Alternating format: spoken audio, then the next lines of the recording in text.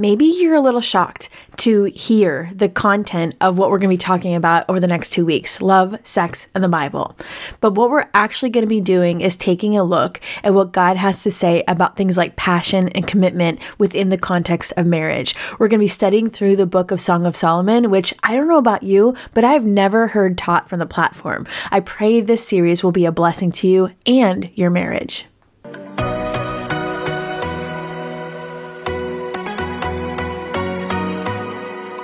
Do you sometimes doubt if you're truly hearing God's voice or if it's really your own? Or have you been in a season where it feels like He's completely silent? Have you been praying for a way to learn how to hear His voice more clearly? Hey friends, I'm Rachel, host of the Hearing Jesus podcast. If you are ready to grow in your faith and to confidently step into your identity in Christ, then join me as we dig deep into God's Word so you can learn to live out your faith in your everyday life.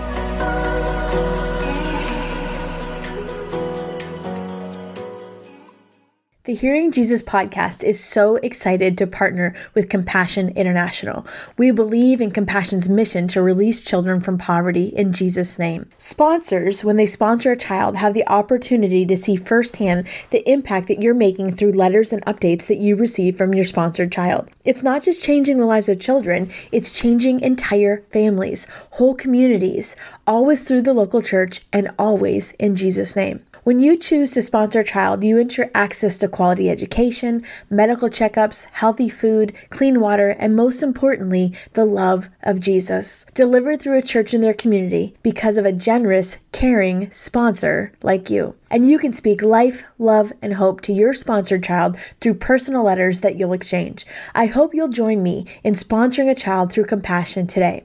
All you have to do is pull out your phone and text Hearing Jesus to 83393. You'll get a text back with a picture of a child who is waiting for a sponsor and a link to sponsor that child. You can also go to compassion.com/Hearing Jesus to choose a boy or girl to sponsor. When you sponsor, we'll also send you a copy of She Hears Learning to Listen to Jesus, my book, as a token of our thanks for investing in the life of a child. Thank you for joining me and sponsoring a child through Compassion today.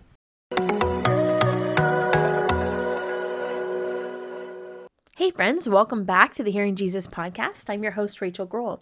Today, I'm so excited. We're starting a new podcast series, kind of going along with our month of love because it's February, and we're actually going to be studying the book of the Bible called Song of Solomon or Song of Songs. And we started the month out, this month of love traditionally is how we look at February, and we talked about the love languages of God. And in the love languages of God series, we also talked about our love languages within our human relationships. And I wanted to do that series first because I think it's really a good idea for us to have a good understanding of how to have emotionally healthy human relationships before we dive into Song of Solomon. In Song of Songs, it is essentially a love story. Now, I don't know about you, but I have never sat under a teaching on Song of Solomon in my church, in a Bible study, anywhere. I've never heard it preached or taught. It was always one of those books that you go home and you read it after you're married by yourself when you're alone, because it does include some impassioned pleas between two lovers. But I think that it is really important for us to have a good concept of what God's idea or God's version of this marriage relationship should look like. And so we're going to tackle it. That might make some of you uncomfortable. We're going to be calling this series, I think, Love, God, and Sex in the Bible, or something along those lines, because I think it's really important because we are bombarded with messages about sex from the world, but yet as followers of Jesus, we should be looking to God's truth to have a better understanding of what this looks like in our own lives. And so if you are not comfortable with the content of this book of the Bible, or if you want to just read it privately, that is absolutely okay. There are 500 other episodes that you could listen to of the Hearing Jesus podcast. But I would encourage you not to shy away from it. I would encourage you to lean into it because there's so much value. So when we talk about the Song of Songs or Song of Solomon, depending on what version of the Bible you're reading, it actually means a song for or about Solomon.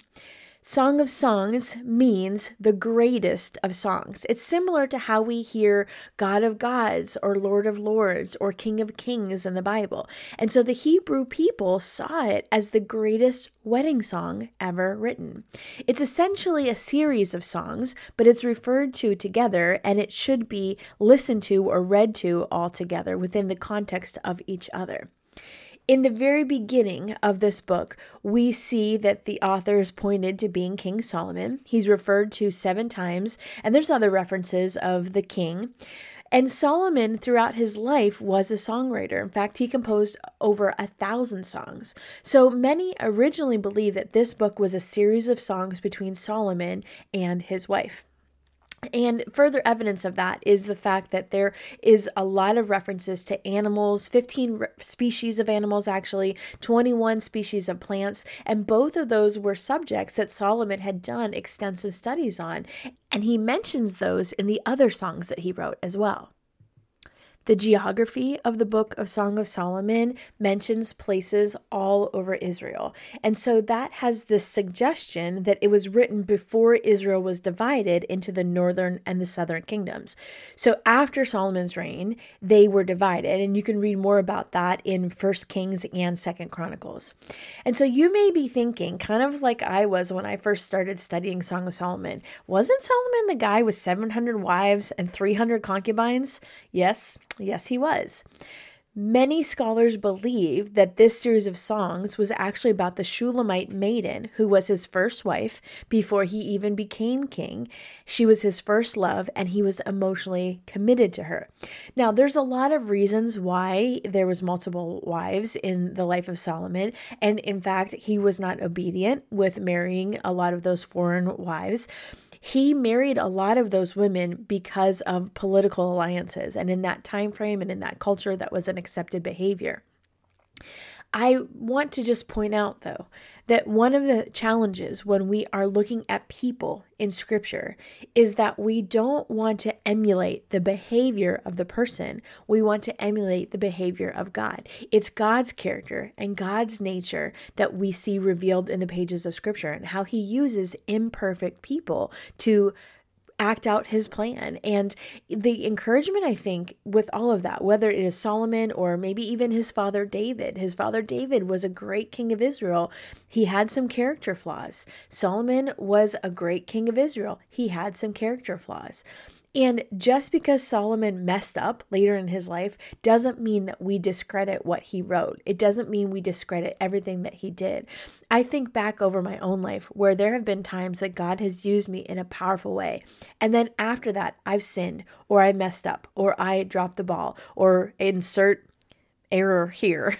And I'm so thankful that God doesn't go back and undo all the good that I did, or undo the testimony in my life or in the life of the people that I was ministering to because I messed up. The whole point of the Bible is that we need Jesus. The whole point is we can't do it on our own. The whole point is that despite our flaws, we have a God that continues to use us and is so faithful to us. So this writing of these songs would have been read during the celebration of Passover as part of the liturgy of the Hebrew people.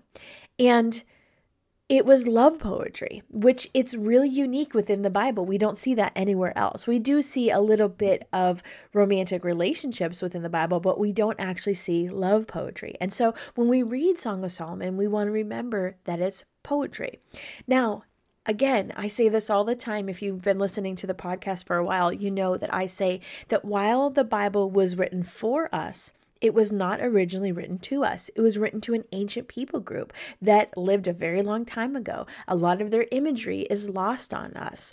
And you also have to look at the model of ancient poetry, because we need to look at this and read it through the interpretation of how ancient hearts and ancient people groups would express their love in Eastern love songs, not through the eyes of modern love poetry. So it's going to feel a little bit different.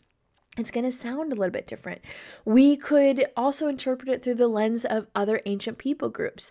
And we also have to look at it through the lens of some prophetic words because we look at different passages of scripture with the idea of the overarching theme of scripture. This is part of the wisdom literature. It has a little bit of apocalyptic passages within it.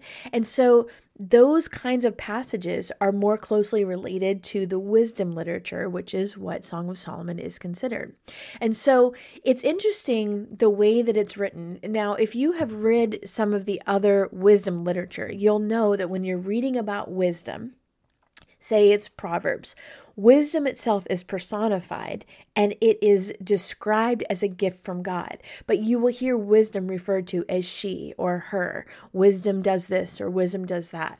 So in a similar way, love within the context of Song of Solomon's is personified. And it's wisdom's description of this sexual relationship within the marriage relationship, a committed marriage relationship.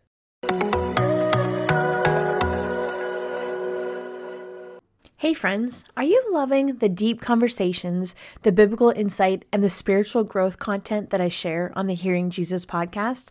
Well, I've got some fantastic news for you. Starting at just $5 a month, you can become a member of our Patreon community and take your Hearing Jesus experience to a whole new level. When you join Patreon, you gain access to ad-free episodes, daily journaling prompts and worksheets, monthly bonus content, personalized Q&A sessions with me, giveaways, and more. As a Patreon supporter, you're not just a listener, you're a valued member of my inner circle. But that's not all. Our Patreon community is a place where you can connect with like-minded people who share your passion for spiritual growth, engage in meaningful discussions, share your thoughts, and be part of something that's truly special. Plus, we've got some awesome perks lined up for our Patreon supporters, from shout-outs on the podcast to exclusive merch and more. So if you're ready to dive deeper into the journey of hearing Jesus, head on over to patreon.com/hearing Jesus. Your support makes a real difference, allowing us to continue bringing you inspiring content week after week. Also, a portion of any income from Patreon goes to support children through our partnership with Compassion International. Again, head to patreon.com/hearing Jesus. Thank you for being a vital part of the Hearing Jesus community. Together, let's learn to live out our faith in our everyday life.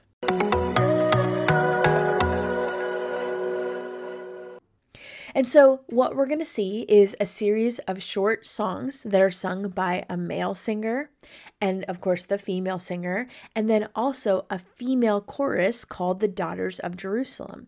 And I will go ahead and give you a heads up when that happens to help you kind of keep track of who is speaking at each time. And it describes the love of a man and a woman in these short episodes. It's very lyrical, and it's poetry that when it's read all together, it describes one of life's major events, love and marriage. And we want to point out too that the goal here is mature love. This is not prostitution. This is not infatuation. This is not puppy love. This is an idea of sexual love as part of married love. And it's describing the marriage and this idea of first coming together of a man and a woman in marriage. The other thing I want to mention is the way that ancient writers would write poetry. You know, when you and I sit down to read poetry, whether it's online or a book of poetry, we tend to read it, you know, we read left to right, we read front to back. We have this idea of how something's to be written. The way that the ancient writers wrote poetry was more like a circle. So if you think of almost like a bullseye, and there's concentric circles inside of each other, the center circle would be this idea of sexual relationship within a marriage relationship. And then the outlying circles would be these various poems that we're going to read. So they're not necessarily chronological. They're not necessarily before the marriage, then after the marriage. Some of them are, but even in the stanzas, what you'll see is sometimes it bounces back and forth between when they're engaged and when they're actually married. And sometimes we'll pick up on that naturally because of the way it's written, and sometimes we won't. So I want you to kind of think of this bullseye and this area of married love as the centerpiece that's holding that all together. Now, if you are somebody that has heard this preached or taught in church, one of the things that you may have heard it taught as was an allegory of the love relationship between God and Israel, or between Christ and the church. Now, I want to say that that's not what most scholars believe. And in fact, there are some things that are problematic with that thinking, which we'll get into as part of this series. And also, this was debated on whether or not it even belonged in the canon of Scripture, because the content is kind of provocative. However, during that process, there was a rabbi that fought for this book to be included because he looked at it through the concept of holiness. And he was quoted as saying that of all the holy books in the Bible, the Song of Solomon is the Holy of Holies. That's the comparison he made. And it remained in the Jewish canon, and it remains in the Christian canon. So if it's in there, it means that it's important for us to understand it and to understand why it's in there. In ancient Israel, we see every aspect of humanity expressed through words. We see anguish, we see sorrow, we see suffering, we see friendship, we see wisdom. There's all these different aspects of our humanity. The Song of Songs is that expression of love in words, and it describes one of God's most precious gifts. It is God's intention that love, which has been perverted both in the ancient world and in today's culture, it's God's intention that love is a normal part of married life, and it's good. The original intent of this book was to show a faithful Hebrew how to have a godly, healthy, loving marriage relationship that was based in covenant. Marriage and the love within marriage includes sex. It's designed by God, and it's a natural expression that we shouldn't shy away from as believers. As literature, again, I would say that this is poetry, but what we see expressed through this poetry is this picture of the experience of love, both as one who is loving someone and one who is being loved. So the purpose of all of this is being included within the scriptures so that humankind can know that God is the one who designed the marriage relationship and the physical intimacy within the marriage relationship to be a source of love and joy. It's one of God's greatest gifts for us. And we see that God designed marriage to include the pleasure of a healthy sexual relationship all the way back starting in Genesis. And sexuality within marriage is part of God's design. It was only after the fall of Adam and Eve that it became perverted and twisted. And so this book is an example to us that a sexual relationship within our marriage relationship can be beautiful and life-giving and God-honoring when it is done within this idea of covenant marriage relationship. And one of the things that I will probably remind you of often on this podcast and in this series particularly is that there's always an enemy's version that combats God's version. You'll find that a lot of times when you are offered two sides of the same coin, you will have God's version. And when we're talking about sex or physical intimacy within the marriage relationship, it's this beautiful picture of this relationship that is fulfilling and brings joy. The enemy's version of that is this perversion that brings chaos and heartache. And so we're going to see that dynamic talked about within this book. And also keep that in mind that sex is not a dirty word. In fact, sexual fulfillment is God's design for us, but it has to be done within the parameters of God's design for our relationships. And so Song of Solomon offers for us this model between the two extremes that we often see. The first side is that many people reject the commitment of marriage, the covenant of marriage, and they just try to enjoy sex and sexual lifestyles outside of marriage. And God has declared that practice, that behavior as unholy. In fact, it's offensive to him. It's the opposite of what he designed. And that is what many people in the world do. People that aren't believers, and sadly, many people that are believers, they settle for this counterfeit version of what the enemy is offering them. And then the flip side of that is that other people go to the other extreme and they deny the goodness and the pleasure of this physical aspect of our relationship within marriage, and they view sex just as a means to have a child. That's what many traditionally within the church have done. And so what we see in the Song of Solomon is something in the middle. It's the true picture of the way that God designed us to live out our physical relationships with our spouse. The order of this book is not typical. It's lyrical. And so it's not going to flow in a way that is systematic or even logical, or like I said before, even chronological. So as you're thinking about that and you're thinking about this big picture, we also want to think about Song of Solomon within the context of the meta narrative of Scripture. Meta meaning big, narrative meaning story. What is the big storyline of Scripture? And how does Song of Solomon fit within that storyline of Scripture? So that can be kind of the backdrop to how you're listening to this podcast series as you read Song of Solomon. Now, it is divided up into 8 chapters for us, but it's actually 6 songs or poems, and it's divided up just to make it easier to reference. And so as we go through, I'll point some of that out as well. And so it talks about the courtship and then the married love of Solomon and his wife.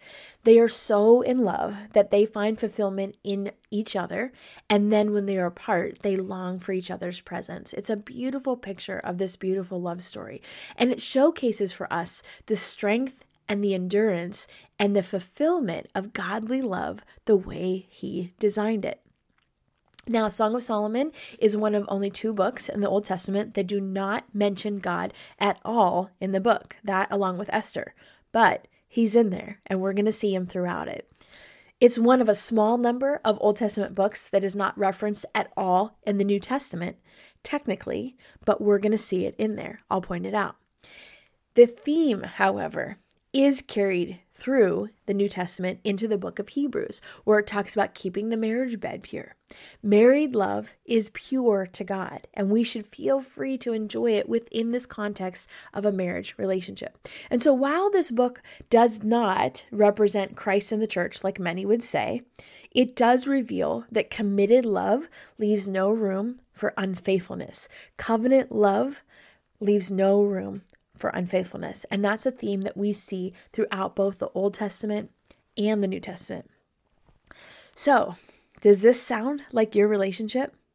If not, I would encourage you to go back and listen to the Love Language series if you haven't finished that already. And that's why I did that series first. But then I would also encourage you to lean into this series with an open heart, with an open mind, listening for what God wants to download into your relationship. Let's pray. God, we thank you for this beautiful book of Song of Solomon and this beautiful picture of intimacy within a marriage relationship. God, we thank you for the promise of covenant. We thank you for your faithfulness that is displayed throughout the scriptures in your covenant with us. Lord, I thank you for the joy and the fulfillment that comes from a marriage relationship. And I pray, Lord, even now, for those that might be listening that are feeling some sort of way about all of this, whether they are not currently in a fulfilling marriage relationship, or whether they feel weird about listening to this or leaning into a book of the Bible that's about sex. God, I pray that you would help them to put those concerns aside and to help them listen for your voice, that your voice would be the one that would speak the loudest to them. God, I thank you for the gift of married love. I thank you for the gift of sexuality that you created to be within the design of marriage. And God, I thank you for the joy that can come from that place. Lord, I pray that as we start this series, that I would be clear with my words and I would point people back to you. It's in Jesus' name we pray. Amen. Hey friend, every day when I finish the podcast, I feel so confident that this is one of the things that God created me for. And my journey is not unlike yours. I had a season in my life where I was doubting God's voice. I felt insecure about the things that I thought He might be telling me to do. If you are in that place, I want you to know that I offer spiritual direction and life coaching to help you get unstuck. Maybe you're struggling with something and need an objective biblical opinion. Maybe you need some help working through something that feels a little heavy. Maybe you feel called to write or start your own podcast. Or maybe you just want to learn how to hear God's voice more clearly. For me, when God started to reveal His plan for my life, I found my purpose. And part of that purpose is to help you learn how to grow in your relationship with Him. My heart is to help guide you in this area so you can step confidently into the calling God has for you. If you would like to start spiritual direction or life coaching, I'm opening up space for a couple more clients. You can head to shehears.org/coaching to learn more. more. That's shehears.org/coaching. Hey friends, if this podcast helped encourage, empower, or equip you in your walk with God, I would love it if you would head over to Apple Podcasts and leave me a review. That's the #1 way you can support my show. You can also join our free Facebook community or Instagram page where I share inspirational tips, bonus content, resources, and prayer throughout the week.